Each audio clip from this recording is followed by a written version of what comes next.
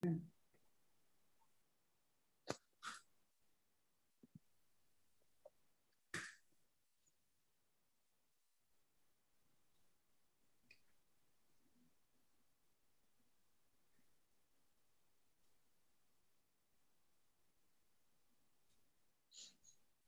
right, we're all set. We're streaming live. So just give everyone a few moments to join here on Zoom and everywhere else that you're joining us from.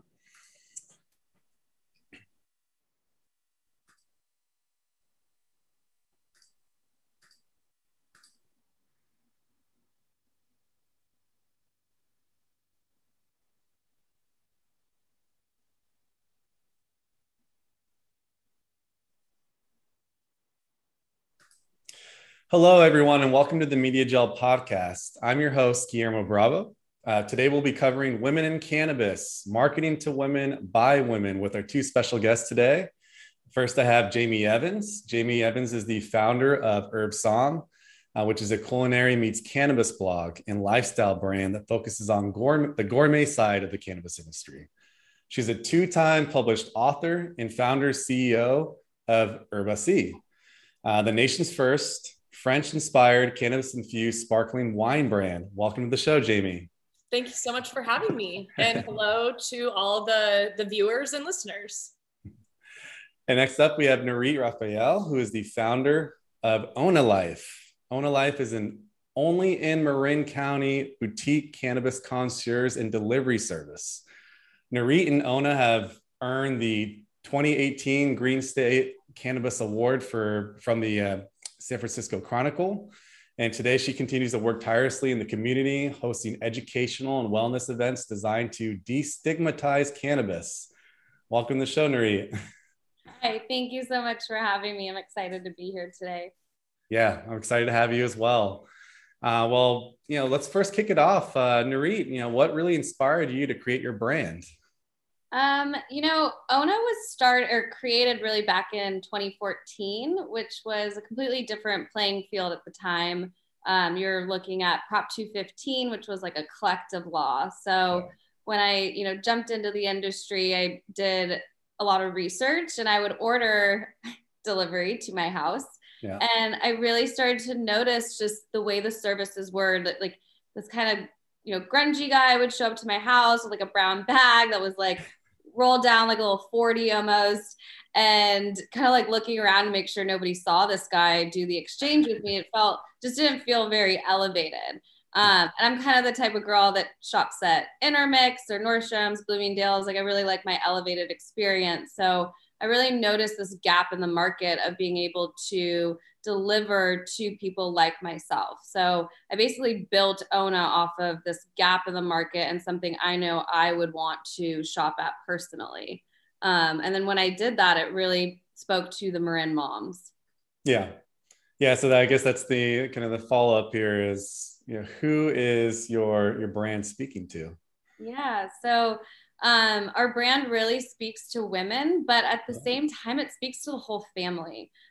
So as much as Ona is this like elevated brand, you're having this great experience, you're now sharing it with your sister or your brother or your uncle. And so it opens the market up to the whole family, which is really amazing. I love that. Yeah. I mean, what better way to experience cannabis than with your entire family? Is it a barbecue or, whatever way that you want to enjoy cannabis, on a hike or however you want to leverage cannabis for your experiences. It's great to do it together, right? I will say the number one right now are the beverages and also sleep, insomnia. Everyone has insomnia. Oh yeah, I do for sure. Yeah. I mean, with all the news and everything going on, it'll definitely stress you out and keep you up at night, right? Especially if you're paying attention to all the latest news going on over in Europe right now, right? So, as far as the values that are important to you as a business, like what are those values that you want to instill in your business, and how are they reflected in the experience that you're providing to women and to the families? Yeah, this one's actually one of my favorites because Ona was truly built by me and my brother. So there's really family at the core. And you feel that all the way through. Our employees become family, and then our clients become our family.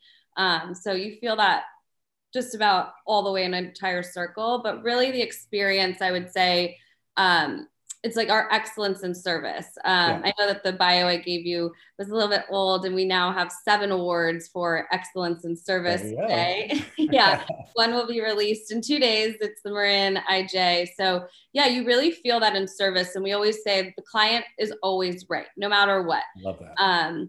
We always, so, you know, most dispensaries don't do this, but back to my Nordstrom's comment, if somebody buys something from Ona and they're not happy with it, we'll take it back. We'll say, let's try this again. You know, cannabis is not one size fits all. Let's see what we can get to you that will feel good. So we might be kind of losing money, but I think of it as like a marketing strategy. So that service really shows in that way of like, we want to make sure you're getting what you want.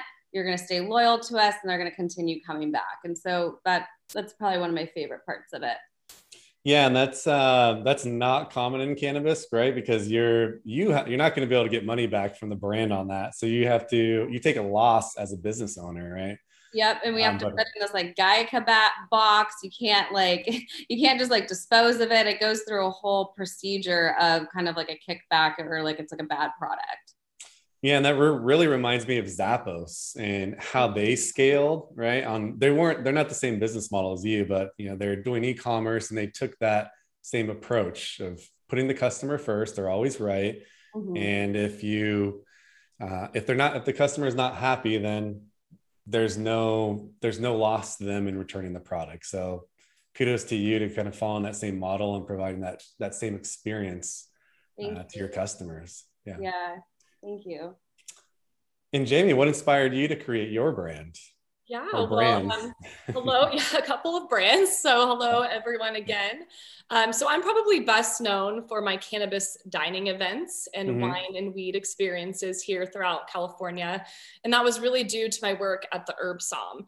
So I launched my blog and lifestyle brand, the Herb Som, back in 2017, and really focused on the culinary side to cannabis. Okay. And so at first I was just writing about different cannabis chefs, different edible producers, and really kind of exploring the ins and outs of, cannabis and food and cannabis and beverages. Yeah. And so during this time as well, I wrote 2 books. And so Cannabis Drinks is my newest book, but I also wrote The Ultimate Guide to CBD. Both of these books really incorporate recipes and just really good lifestyle guides that help you use cannabis in general. So while I was writing my Cannabis Drinks book, I fell in love with cannabis drinks. And I actually come from a long history of working in the wine industry.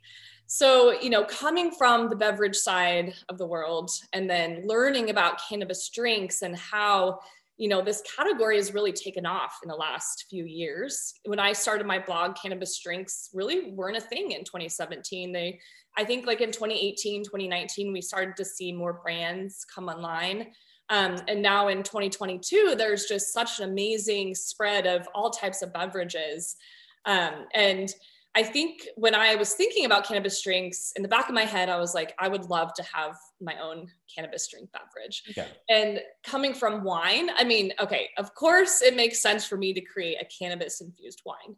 So at that point, I met some amazing business partners, and we launched my brand Urbasi, which is a cannabis infused sparkling wine. It's non-alcoholic, which is pretty great. And we launched with a sparkling rosé that really does drink like a wine. And so that is something that I really wanted to bring into the space. And it's been an amazing journey since. And I actually launched with Ona Life in December. So we are a very brand new brand, but things have been going quite well. So I think just like the inspiration behind my brand was my love for wine and really kind of bringing this concept to life of celebrating the flower and the vine. And the name Urbasi actually means herbaceous in French, which is a term we use in the wine industry to describe herbal notes in wine. I love the story behind, the curation of this product. And I mean, it's, I'd love to try it. I know that my sisters up there in Northern California would love it as well. So yes, available all the life. We can deliver it to her, Guillermo. Wonderful, wonderful. And you mentioned that you launched through Ona. Can you give me a little insight into what that looked like? Yeah. So when I was thinking about launch partners, well, Nurit and I have known each other for the past several years. And like, I live in Marin County, Nurit's in Marin County as well. But just thinking about this type of beverage, I think it does so well in Northern California as it is. We're so used to beautiful wine products. And I just felt like the consumer base was the right place for this product. And Nurit and Aviv were so kind to take me on and help me launch this product. And so I think we had a very successful launch. It was right before Christmas time. And we had a launch event at a holiday market down in Mill Valley. And we've done a few pop-ups since then. So I think we've done a really great job at co-marketing and co-advertising. And we've done a lot of things together since the launch. Yeah. And I'm assuming the product is for women, right? Well, as you can see, it's very pink and floral, but men actually enjoy this product as well. And so when I used to work in the wine industry, we'd see a lot of men drink rosé. And so I think this is a product for both, but of course it does probably skew a little bit more female just because of our flowery pink packaging. If you love rosé, I think anyone who loves rosé will like this product. It's a fabulous product, and there really wasn't anything like it on the market, but truly, like, when you taste it, you're just blown away, because you know, beverages can be a little hard to make, and Jamie just picked the most spectacular grapes to make this infusion, and it's something so easy to stand by, and it's so easy to sell as soon as we get somebody to just have that little taste. And she was smart enough to do non-medicated options as well, so we can do these like pop-up events at yoga studios, and there's no issue with people trying it, which is great. And Jamie, can you touch on that a little bit more? The curation of the product. Nurit mentioned that there's grapes inside this. Like, what was the whole process for actually creating this product? Yeah, well, it's been super fascinating to work on, because I do come from the traditional wine industry. And never in my life did I think I'd be working with non-alcoholic wines, but it's actually a super fascinating product. So what we do is I found a beautiful winery, and we bought our first lot down from the Central Coast of California, where I actually studied wine and viticulture at Cal Poly. So it's a very near and dear place to my heart to source wine from. So we found an incredible rosé lot that was a Grenache Mourvedre Cinsault blend. So very like south of France. It almost tastes like a Provence wine, a sparkling wine, if you will. And the curation of this really comes down to working with some key partners to make this a cannabis-infused beverage. So one thing that's really important about this specific product is you have to use non-alcoholic wine. So the first step is you buy the wine lot from a winery, and then you have to dealkalize the wine, which is it's just super fascinating how they do this. And really, you're running wine through almost like a 3-story tall, it almost looks like a distiller. You're actually doing the opposite of pulling the alcohol out. And I work with a company called Bev Zero up in Santa Rosa, and they have this incredible technology that actually allows us to do this while really preserving the wine. So at the end of the day, if you're using a very high quality wine lot, your dealkalized wine is going to taste delicious. And so by working with Bev Zero, I also work with a company called Vertosa, which crafts the cannabis emulsions that are in the drink to make it cannabis infused. And they, I think, by far have an amazing selection of emulsions. And the one I chose was very neutral. So when you're enjoying our products at Urbasi, you're really kind of enjoying more of the wine characteristics. You're not like taking a sip out of your wine glass and getting blown away by very expressive cannabis notes. It really does drink and taste like a wine, which was important to me. So there's many things that go into a cannabis beverage, but I think with a cannabis infused wine, the two most important things are that dealkalized wine and then the cannabis emulsions that you're working with. Wow. Well, that's an impressive process, and Yeah. you know, yeah, kudos to you on creating such a unique product, and yeah, I'm excited to try it myself. So, Yeah. well, let's talk about owning. Yeah, well, let's talk about owning a business in cannabis as a woman. You know, let's talk about your personal journey. What industries were you working in previously, and what inspired you to transition into the cannabis space? And let's start on your side, Nurit, since we know Jamie's background here. Yeah, my background was very wide, I'll say. It kind of like started my career in mortgages and did the whole subprime market. And when that crashed, I ended up working in post-production visual effects on feature films here in San Francisco, and really built a great resume. I was on Game of Thrones and Deadpool and San Andreas and the Ninja Turtles and all these like really cool films, but I truly had no passion for them. I was just kind of there because I was good at coordinating. Yeah. And so, in 2014, when Colorado legalized, I was like, California's next. Like, I know California's next. I want to get into this. And at that time, Women Grow was like a huge networking event for women in cannabis. So doing my online searches, I decided to go to one of the events, and I end up meeting these two amazing ladies, Amanda and Shabna, and they own Brandon Branch. And so they are attorneys in the cannabis industry. And I was like, oh my God, this is perfect. Like, I'm so nervous to get into this industry. Like, I don't want to get arrested, come from a great background. And so they hired me on the spot. Shabnan was like, you kind of look like my little sister. You could come to the events and then I don't have to go to the events. And so we like built this bond really quickly. And the next day I quit my job. I started working for them.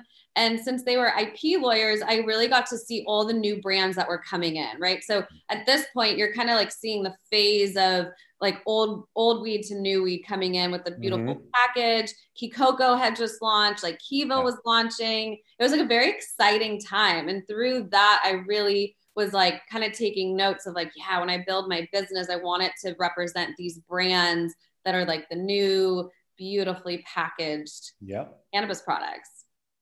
Yeah. I love that. Yeah. Yeah. I remember meeting you way back when, I think probably 2015, 2016, when I was just getting started as well. Yeah. Just doing my own research and getting involved in the community. And I believe we met in San Francisco sometime. I think we had like a conference in San Francisco, if I remember it right, like kind of by the House of Fine Arts or something. Yeah, that's it. Right? Yeah. Back then too, we had to lobby a lot. We didn't really know where the industry was taking us. So, we all had collectives, but we heard legalizations like looming ahead. So I actually started an association called the Marin County Couriers Association to start lobbying for delivery companies. So I was doing that up and down Marin to each city until the city of San Rafael was like, okay, let's do a pilot program. So that was my in into getting a license. Wonderful. Yeah. Wonderful. Anything that you'd like to add as far as your journey into cannabis, Jamie? Well, as I mentioned before, so I come from a long history of working in the wine industry, but my wine career actually began when I started studying at Cal Poly San Luis Obispo. So I started studying wine at the very young age of 18. And it was just such an amazing journey. And during college too, I had the opportunity to travel abroad. So I studied in France, Italy, Switzerland, and Australia to learn about wine. And it really helped me kind of learn about the international wine business. And so after college, I went and worked at Jackson Family Wines, specifically worked with Kendall Jackson, which was a very big brand to learn on, which was exciting. After I went from KJ, I worked at the Napa Valley Grape Grower, so did some nonprofit work. And then I think what really kind of started my entrepreneurial spirit was I actually was brought on the team to launch a tasting room in San Francisco called Jack's Vineyards. So at that time, it was just myself and the CEO, and we basically built a tasting room from the ground up. And I was wearing so many hats during that time. So I was running the tasting room, I was doing events, I had a full team, and it just really gave me the opportunity to learn how to run a business And I thought it was just incredibly exciting to do that, especially in the heart of San Francisco. But I stayed there for a couple of years, then went into wine PR and worked at Folio Fine Wine Partners. And so at that time, we had an international portfolio. So I worked on the public relations for many wineries all around the world, also worked with the Mondavi family. Yeah. So it was a very good career in the wine industry. But coming into cannabis, I think it just was one of the most fulfilling decisions that I decided to do. And as Nurit mentioned, so when I was kind of exploring the cannabis space, I also went to many Women Grow meetings. And I thought it was just so refreshing to see a room full of women founders, female CEOs, which coming from the wine industry is very male dominated. So coming into cannabis, I was like, oh my gosh, I could maybe have my own business in this space. And so in 2017, it just, everything kind of fell in line, and I decided to pursue the herb som. And I think, the more I learned about cannabis, there are so many similarities between wine and cannabis, first of all, but the ways in which cannabis just works with our internal systems really led to my career change. And I think this plant is truly incredible, and it can help change the world. I agree. I agree. Too. Yeah. And that's really the reason I got in. I had a family friend that was diagnosed with a brain tumor and given a year to live. And she used, at that time it was Rick Simpson oil, going to Emerald Cup and really doing her own research, using that in combination with, going vegan and also chemotherapy. And she's still with us today, and she's running a dispensary. So that was oh, wow. the reason that I got into. That's the reason I got in the space. Like, seriously, before it was like hip hop and cannabis and culture, but it wasn't as seriously on the, on the medicinal benefits. Right. And that just really opened up my eyes, and I haven't looked back since. Right. Yeah. I have to agree with that statement. You as somebody who sells it to so many different clients for so many different needs, you really see how it has this 360 from clearly the medical, from epilepsy, depression, anxiety, sleep, whatever it might be, to the recreational side. And you just see the benefits of it are unlimited. It's endless. Yeah. Yeah. And then, Jamie kind of hit on your point as far as, women in leadership positions in cannabis. Studies have shown that companies with women in these positions, do better and perform better overall. And I'd love to dig into that a little bit more. And what qualities do you think women bring to the table, that help elevate the business? Yeah.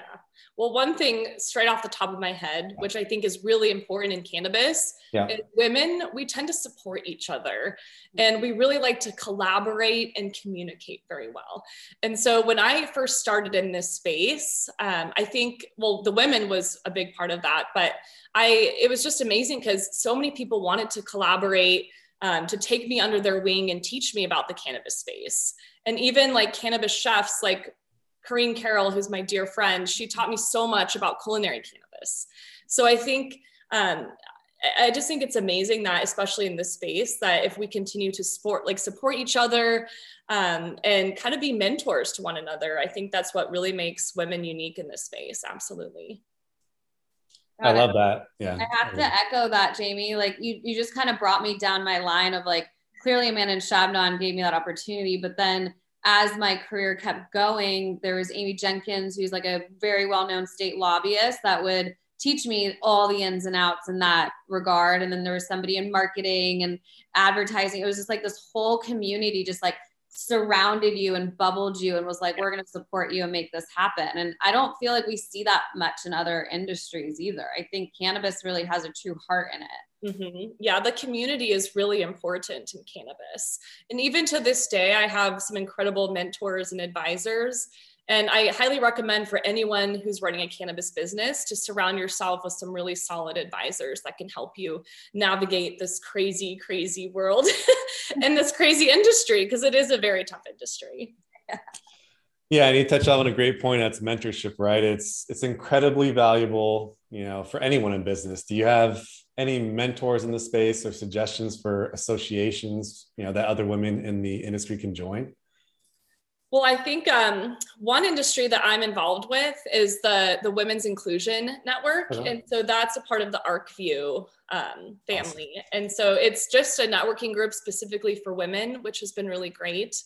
But also with mentorship, I think what I did with my business is networking is super key, but also I looked at businesses that I really looked up to. And Garden Society was a brand that I kind of fell in love with early on. And so Erin Gore, she's the CEO and founder of Garden Society. So she is an advisor of mine now, and she has just been so helpful in so many ways.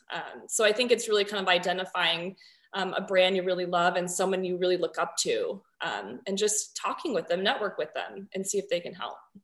Ask them to join on the webinar and pick their brain, right? Exactly. Nurit, any thoughts on your side? God, I mean, she totally nailed it.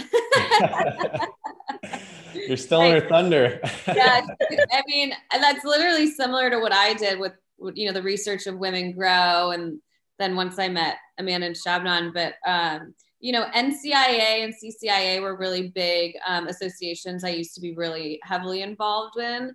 I hate to say it, but after getting my license, I kind of had to like hone down on the business and like kind of step back from all the conferences and networks. Yeah. But also Hall of Flowers is a great conference to go to meet different people within the industry. Agreed. Hall of Flowers has been great for us as well, reaching retailers and brands within the cannabis space. And it's been such just nice to see the evolution of events, going to the first one in Santa Rosa to where it is now. It's like a whole nother level. Totally. And like, hey, we get to go to Palm Springs. Yeah. Yeah. One thing that also was very helpful is now we're kind of coming out of this COVID bubble where we are now going to events again. Yep. So anytime there was an event opportunity, I would go to that event and just meet people and try to network. And so I think if you're looking at a cannabis dinner or cannabis pop-up or happy hour, like definitely get out there and go and just try to network, because that was something that was so key when I first launched my business. Is it me, or does cannabis have more events per number of people in the industry compared to any other industry, right?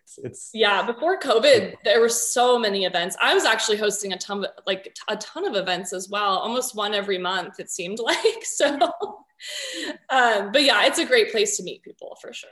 Definitely. And just to do a little plug in, I'm hosting an herbal happy hour at Shack 15 on March 3rd with our Tet, which is another beverage company. So ping me if you want to come. You can.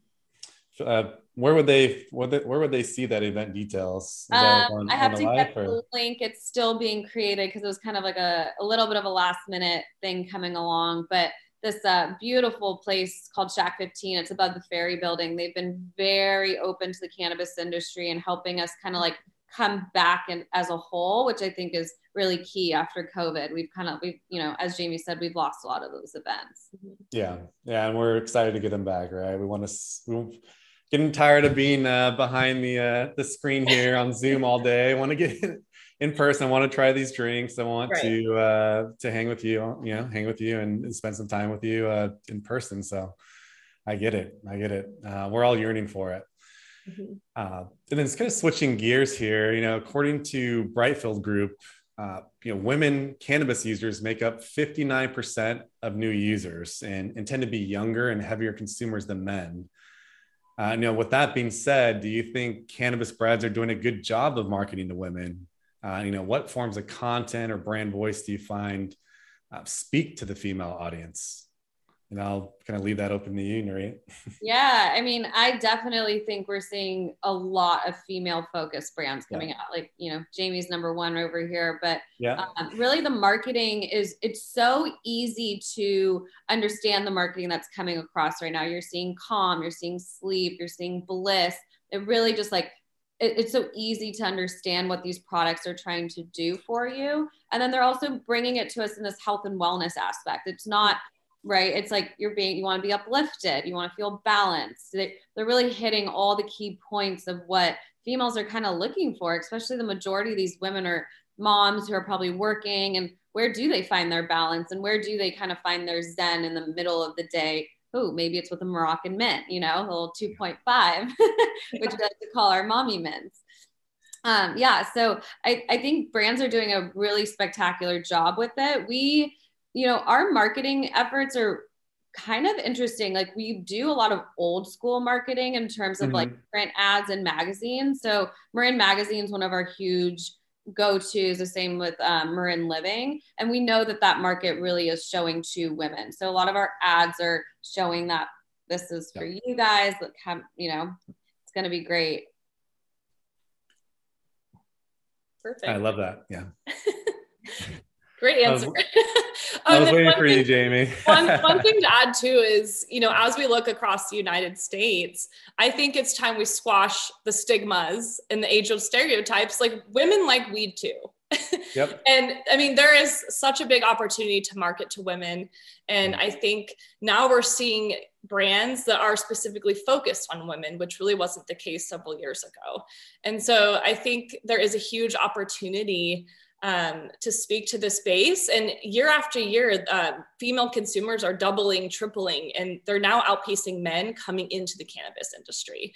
So it's just a really fascinating category to keep your eye on. And I think it's super important to keep marketing and selling cannabis products to women. Yeah, Cosmic Views Viva La Vie. I feel like that was one of the first ones that was really about, like, I hate to say it, but like vagina health. And it was such a like groundbreaking move to see this product come in to talk about something so focused on women. Yeah. And Kikoko and Garden Society, again, we'll bring them up because they were really probably the first brands that I noticed that were very targeted towards women. So yeah, they've done an incredible job. Yeah. Absolutely. Another random one, I don't know if you've heard of it, but Hello Again, they're actually vaginal suppositories, which has been helping with endometriosis to like back pains, cramping, again, like just like straight on that target. Yeah.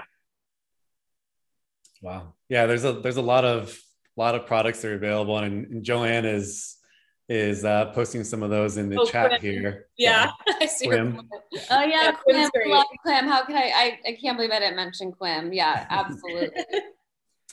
And on our side, when we have a programmatic advertising tool, and we can segment people by gender, by age, demographics. What are the different ways or different female cannabis consumer archetypes that you look at and that you market to differently? Like, what type of personas, what Joanne mentioned, baby boomers and senior wellness, like what are the other types of women that you would market to, and do you have different messaging for them? Over at Ona, I would say our messaging is pretty similar, and something I didn't really mention earlier about like the experience with Ona, you're dealing with a lot of phone conversations. Our concierge is ready on call to have that conversation with you, whether it's a 5-minute conversation or a 45-minute conversation. You're asking all the questions under the moon, right? So I will say, yes, our baby boomers and seniors are having a little bit longer of a conversation, a little bit more in depth, which we love. We do a lot of, for the seniors, when they're so not used to this like pre-packaged cannabis experience and not really knowing their, what their dosing might be, we really get them along on doing, write a journal, like write it down, see how you felt that night, and kind of like inching them into feeling comfortable with it, and definitely doing the start low and slow and then gradually working your way up. I feel like that kind of goes, it's universal, right? Because it is not one size fits all. We don't know what might work for me is not going to work for Jamie. But yeah, I feel like the marketing actually kind of stays the same between, all ages and actually all genders as well. Okay. No, yeah. I'm just trying to think of, we have the business professional, right? Someone making, making over 150K or more. They're working late hours, might need cannabis for sleep. And then you have the wellness archetype, where it's more for smoking to enhance their their yoga session or their hiking session or whatever it might be. So there's like different ways that people use it for based on income. Yeah. But I think that Joanne just posted in here too, is like the products are geared toward women are higher end. Do you think that's true? I do think that is true. Okay. But I also can say that like anybody can use the same gummy, right? Yeah. Like, yes, it might be here's what I'll say. I think everyone has a different consumption preference, and depending on their preference, they're going to get pushed into a certain kind of like product section, right? So that's how we start. It's like the conversation is like, okay, you're trying to do one thing. Are you willing to smoke? Are you willing to take an edible? And then it breaks it down from there. But women do want a higher end product, but at the same time, our whole menu is high end, and we really sell to everyone. Mm-hmm. And I think just to add on, before even selling a cannabis product, it's just important and to understand like why that consumer wants to use cannabis in the first place, because some people are coming to cannabis in very different ways. So some people want to use it for health and wellness. Some people are using cannabis for like more lifestyle purposes or for more like recreational purposes. And then we have like the canna curious who are coming in, just kind of exploring the space. So I think once you kind of identify why the consumer wants to use cannabis, then you can go further into targeting kind of like that niche market and maybe identifying, specific age groups. And I do think, as Nurit mentioned, maybe with women, it's, with age groups is maybe not as targeted, but I think with like baby boomers, like maybe a 50-year-old woman might want something different than a 20-year-old. So I think it's just important to kind of identify that niche category and kind of dig deeper from there. And with my herb som work, so like the niche category I've really focused on is culinary cannabis. So I think once you can identify something that really speaks to your audience, like that will make your marketing pretty successful. I totally agree with that. I will say I was on phones yesterday at Ona, and this, senior lady's on the phone with me. She's like, do you have any of that hash infused, live resin infused pre-rolls? And I was like, what? It caught me like so off guard, And we had a couple, but she like wanted more. And it was something that like really caught me off guard. You just like, I was like, wow, you just never know what somebody's into. Yeah. Yeah, and it sounds like she has a lot of experience and knowledge in the cannabis space and is looking for something specific. Yeah. And then, with the Herba C and that product, is it, it's focused on, people that are trying to replace, like looking for a alcohol alternative, right? I mean, that's one of the markets. Yeah, absolutely. I think too, with this specific drink is cannabis beverages are a perfect alternative to alcohol, as you mentioned. And so what we're kind of seeing with this product specifically is people are coming into cannabis beverages looking for something that maybe will replace that glass of wine they have every night, and that won't give them a hangover the next day. But we're also seeing a lot of just curious consumers in general trying cannabis drinks. So this is like a new category. People are curious to see what the buzz is about. And I think with our packaging too, so we actually were very, we wanted to launch in cans, which is different than a lot of the cannabis wine brands that are out there now. And the reason why we wanted to do this was to make it very approachable for all types of consumers to buy. And so we released it in single cans. And so it's not going to break the bank for you to go out, get a single can and taste it versus buying like a 750 milliliter bottle, which could be $50 or more. And so we really wanted to make it approachable, fun. It's in a can. So a lot of rosés that are in a can, it's just an easy way to consume. You can put it in your bag, take it to the beach. Yep. So we wanted to make an elevated brand, but also very approachable for many types of consumers.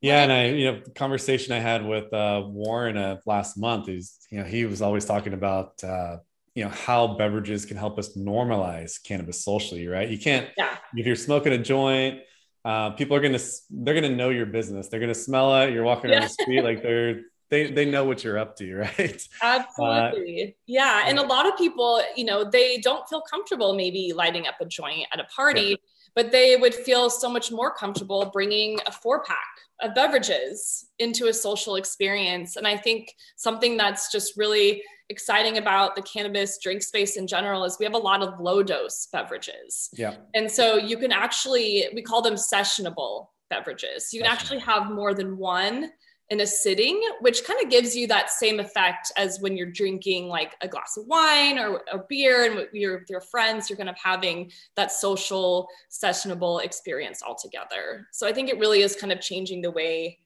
we think about cannabis, especially consuming it in public social settings. Yeah, that's something that, when I was just joining the industry and learning, about how people interact with cannabis, one of the requests that I heard like right in the beginning is like, what's a beer equivalent? What's a drink equivalent? Yeah. Because there was all these like 100 milligram edibles back then, like like in the early 2000s, and like people were having, they were consuming too much and they were having bad experiences. So that's something that I heard all the time is like, what is a drink equivalent? Like I want to have 2 beers, I want to feel a buzz, but I don't want to get out of control. Right? Well, that was exactly something when Jamie came to me, I was like, what's your ratio going to be? And, when she came with the 5 to 5, I was like, oh my God, perfect. Cause that one really keeps you uplifted and balanced and you're not feeling tired, nor are you feeling anxiety. It's like that, like right in the middle type of feel, which like she said, you can have more than one and you can be social with it and just have it out with the barbecue while everyone else is drinking their beers. Yeah. And the amazing thing is like, we have the power to create these beverages with multiple cannabinoids. And cannabinoids work better together. So it makes sense to have a beverage and incorporate, CBD, THC, there's Delta-8, some drinks have Delta-8 in there, THCV. I mean, I've seen a lot of different cannabinoids now being used, which I think is incredibly exciting. Yeah, somebody needs to come out with a THC beverage that's that like skinny girl vodka, skinny girl weed drink. Yeah. I think Gem and Jane actually has a THCV dominant drink, and it's very nice. Yeah, I'll have to try that. I haven't tried that one yet. Yeah, it definitely gives you more of like a uplifted buzz, like you got a cup of coffee or something. So no munchies. Yeah. Yeah, and then as far as the differences between marketing to women versus men, is there any subtle nuances that you found kind of speaking to women versus men, and how's that like reflected in your marketing? Is there any? We kind of touched on this right now, but it's I think like with women, packaging and presentation really matters. Okay. As well as using just a lot of thoughtful detail and more like emotional cues versus men who are, they think like things more simple, but very kind of like design oriented. I think there's different ways you can approach both men and women. Okay. But for the most part, I think packaging is really important, but also a high quality product is important as well. So something that tastes good, gives good effects, and something that's reliable too is also important. Yeah, definitely. I would say reliable is key. People definitely notice if they order, a pack of gummies and the next time they order it and it was like the dosing was totally off or totally different. That can definitely push them away. But I really believe it has to do with packaging. And then, a lot of people are very in tune with what they're ingesting. So if like canned as the agave, that really hits a certain like health conscious type of market that we're seeing. We definitely have a lot of like vegan products on the market. So yeah, I definitely think each person will really find what they're looking for as they're going through the menu. Agreed. And, before we have about 15 minutes left here. So I just want to make sure that the audience knows that they can ask questions if you want to use the Q&A feature in the bottom of Zoom or just the live chat like Joanne is. Any questions that you have, Joanne, that you'd like to ask Nurit or Jamie? Feel free to post them there. As far as like, I worked for L'Oreal 40 years ago, and their slogan was "Because I'm worth it" and empowered women. Maybe. Oh yeah, I remember. Yeah. That was a big marketing campaign. I remember that one. I can't like say that there's many slogans in cannabis, and correct me if I'm wrong. Yeah, there's not many slogans. I haven't really come across any, at least any that have like stuck in my head, like L'Oreal. Yeah. I feel like Ona's slogan is like couture cannabis delivered. So that like kind of gives that feeling of like you're gonna have this like couture experience straight to your door. But I'm trying to think of like other cannabis slogans. Bossy's celebrate the flower and the vine. Yeah. Yeah, I was just doing a quick Google search here, and there's no one that's really owning that, or that is, it's, for us, I don't know if it's a slogan, but we're connecting brands with consumers. It's providing that platform so you can connect. But there's, a lot of the kind of old evergreen slogans that are, we're trying to get rid of. Right. We're also not really allowed to have commercials quite yet, right? So like you can't really put that little song in there. Yeah, the jingles. Yeah, the jingles. Did you guys see, who was it, Weed Maps that did that broccoli commercial that to Super Bowl? I love when they, even though they know they're not going to get on air, but I love that they still push them out and get all that publicity around it. It's so cool to see. Yeah. Yeah, and when will we actually see someone on the Super Bowl? It's gonna, I actually wrote a LinkedIn post on that. It's gonna have to come after federal legalization. So, I would assume so, but did you see the NFL donated like a couple $1 million to research? So I was like, that's a huge step, And they also stopped testing their players, so that's another.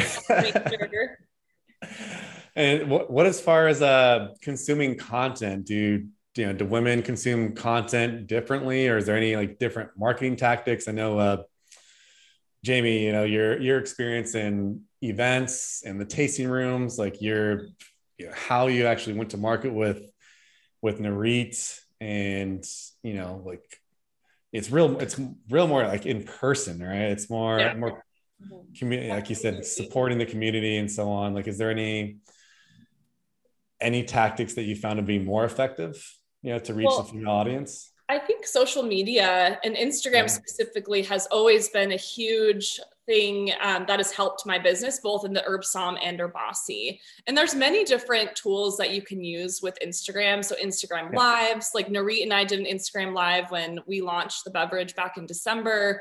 Also like recipes has always been something that's been really key for everything that I've done with the Herb Somm, as well as our Bossy. We actually feature recipes on our Bossy website. But I think like specifically for women, I feel like women do kind of like the DIY type things a little bit more. Okay. And so I think, especially when we were going through COVID, anything with like at home, like do it at home was something that was super key as well.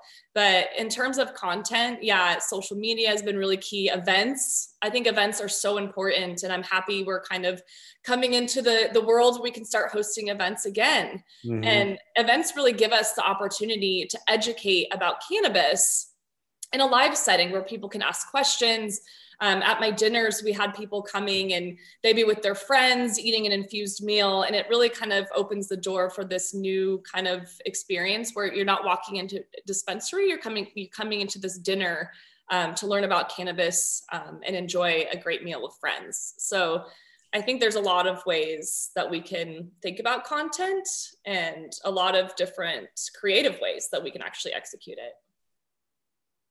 Yeah, the events, I'm so happy they came back, and I'm so happy that they came right when you launched, because I had really like immersed myself into this Marin community that I'm super grateful for, that always invite Ona to, whether it's like a marketplace at a surf shop or at the Country Mart, or, all these very like community events where you're really seeing your clientele like face to face, as Jamie said, with that education piece. But they're also allowing us to bring cannabis into, a setting that's normally not there. Rather, and like it's almost better than being a storefront dispensary, because your dispensaries are always like kind of further away or not like really set into a location where there's going to be families and whatnot.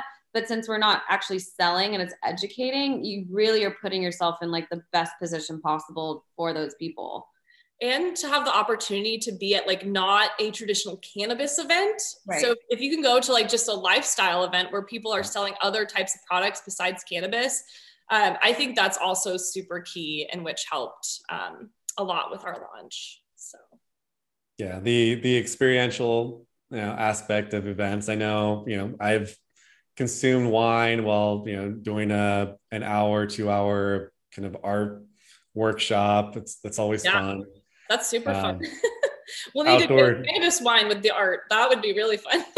yeah, out in California, Miami, they have it where you do like outdoor rooftop yoga, and it's infused. People are passing around a joint before. Yeah. Something like that I know, Nurit, you've done that. You've hosted those type of events in San Francisco. Yeah, those are my favorite. There's so much fun. I gotta get a yoga event curated here soon.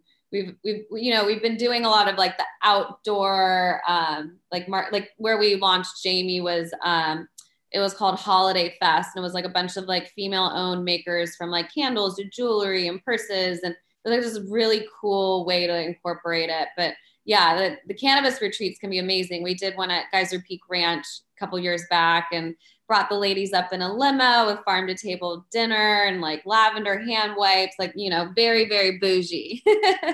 Beautiful event. Yeah, I love that. Bring that one back for sure. Elevate and flow. We got to bring volume 3 back. Let's do it. And then, what excites you, most about the future of cannabis, especially for, females looking to join the industry? Oh. Crystal ball. What do you think? We have the taxes to get lower. Yep. Yeah. Really need that in California. Yeah, it's got to happen eventually. I think every day we're seeing so many cool new things. I was just telling you guys before we got on the phone, but I haven't shared with the audience. There's this brand called Bohemian Chemist, and they're up in Mendocino, Philo area. And, you have this dispensary that's next to a wine tasting, that's next to a restaurant, and you're in this beautiful farmland. And it's like, I think the way they actually launched was to be a dispensary and a spa. So like, but COVID kind of crushed that. I think it'll come back, but you're really seeing these new developed, cannabis kind of like experiences and like all the lounges that are popping up. I know New Leaf is doing a lounge over on the Strip, which will be so cool. Like now you can, take some time in Vegas, but like go to this cannabis lounge. Like there's really just, it's going to be nonstop what they come up with. And it's really exciting. I think from like a cannabis beverage point of view as well, I think like the on-premise opportunities is super exciting. So if we can see more cannabis cafes, I would love to see like cannabis beverage bars. I think there's just so much opportunity there. So yeah, anything that the lounges, I just think there's a lot of opportunity within like cannabis hospitality as well, like as these new spaces are starting to develop, and tourism. So in like Sonoma County, cannabis tourism is a big focus. And with these new farm tours and farm to table experiences, I just think with like tourism and direct to consumer experiences, it's a very exciting time for cannabis. Yeah, you actually just reminded me, I have a partnership with Hotel G in San Francisco. So when you check into their room, there's room service, and there's also, it's called Higher End, and it's like an ONA menu made for delivery to room service. That's amazing. So like something like that was really cool to come up with. Yeah. No, I love that. Yeah. And then, like you said, normalizing cannabis use in cafes, in bars. Right now we're only seeing it at the cannabis events, right? Like I saw the infused drinks bar. There's a bunch of them all over Hall of Flowers, a lot of sponsorships of those type of events. But I can't wait to see that normalized on premise, as you suggested, Jamie. Yeah, I'd love to see it too. And hopefully like some cannabis cocktail bars as well, and just making live drinks, live cuisine. I think the future is very bright for culinary cannabis in general too. So I know there's so many chefs all over the world that want to cook with cannabis and have cannabis restaurants. So I really hope we can make that a reality. Wonderful. And then, how would you describe the filling of the industry compared to others? I know, Jamie, you've been in wine and cannabis. Like, how are they different? Well, yeah. I mean, we kind of covered a lot of that now, but yeah. They're very different, but they're the same in many ways as well. Yeah. But I think one thing about cannabis that really, that I'm so thrilled to be here is just all the young like entrepreneurs in this space and like this energy. Especially here in the Bay Area, there's so many entrepreneurs, and I feel like we all work together. We want to support each other, and I just think like the community is something that's very special and unique in the cannabis space. I agree 100%. Yeah, I totally agree with that. We were so lucky with the community. Like I remember going to those, the first couple of events, and I felt like I was at home. I was like, I love these people. Like, and it was like an artistic group of people. It wasn't, it was just like everything was so fun and inspiring, and everyone was helping each other, like your network's my network type of thing. And we really started in the grassroots of it. So it's really cool to watch it flourish, but we do have to kind of like keep each other's backs while all these corporate guys and investors are coming in, because I do believe a little bit of the soul of our industry is getting sucked. Yeah, and I know that. I know. I posted something on LinkedIn today about that. Is that we were at 37% of women holding executive positions, and now it's down to 22%. And that's only in a couple of years. So the influx of kind of mainstream companies, a lot of consolidation going on, has definitely reduced the diversity in the industry as a whole, right? So absolutely, and it's just getting harder to survive the market. So you're seeing it's like a double kind of like sandwiched in reasons of happening all around. Yeah. Well, before we log off here, Nurit, Jamie, if you'd like to share anything about your business, where they can find you, your social media, just so that our audience can connect with you after the session here. Yeah, thank you. So Ona is based in Marin County, but we deliver to San Francisco, Sonoma, Napa, East Bay, and San Francisco, if I didn't already say that. And our website's super easy. It's just ona.life, and it's the same for our Instagram handle. Feel free to call us. I truly believe it's the best way to get a hold of us is to experience our customer service, and I promise you'll be hooked. Thank you. And then for my information, you can find me at theherbsom.com, which is my blog, or herbossi.com, which is the cannabis infused wine URL. And then on social media, you can find me at the Herbsom. You can find more information about my books there, about recipes, infused beverages, all the above. And then Herbossi's handle is Herbossi Official on social media. I hope to see everyone out here in San Francisco, and stay tuned for more event announcements from both Nurit and myself. So we got something in the works. Yeah. Well, thank you both for taking the time to join us today. And for everyone that joined us, I did post the links here in the chat. So if you want to take a look at Nurit and Jamie's businesses, feel free. And once again, thank you again for sharing all your insights. Can't wait to do a follow-up and just share more with the community. Thank you so much for having us. And thanks for everyone for tuning in. Thanks, Jamie. Thanks, Nurit. Cheers. Bye. Cheers. Bye. Ciao.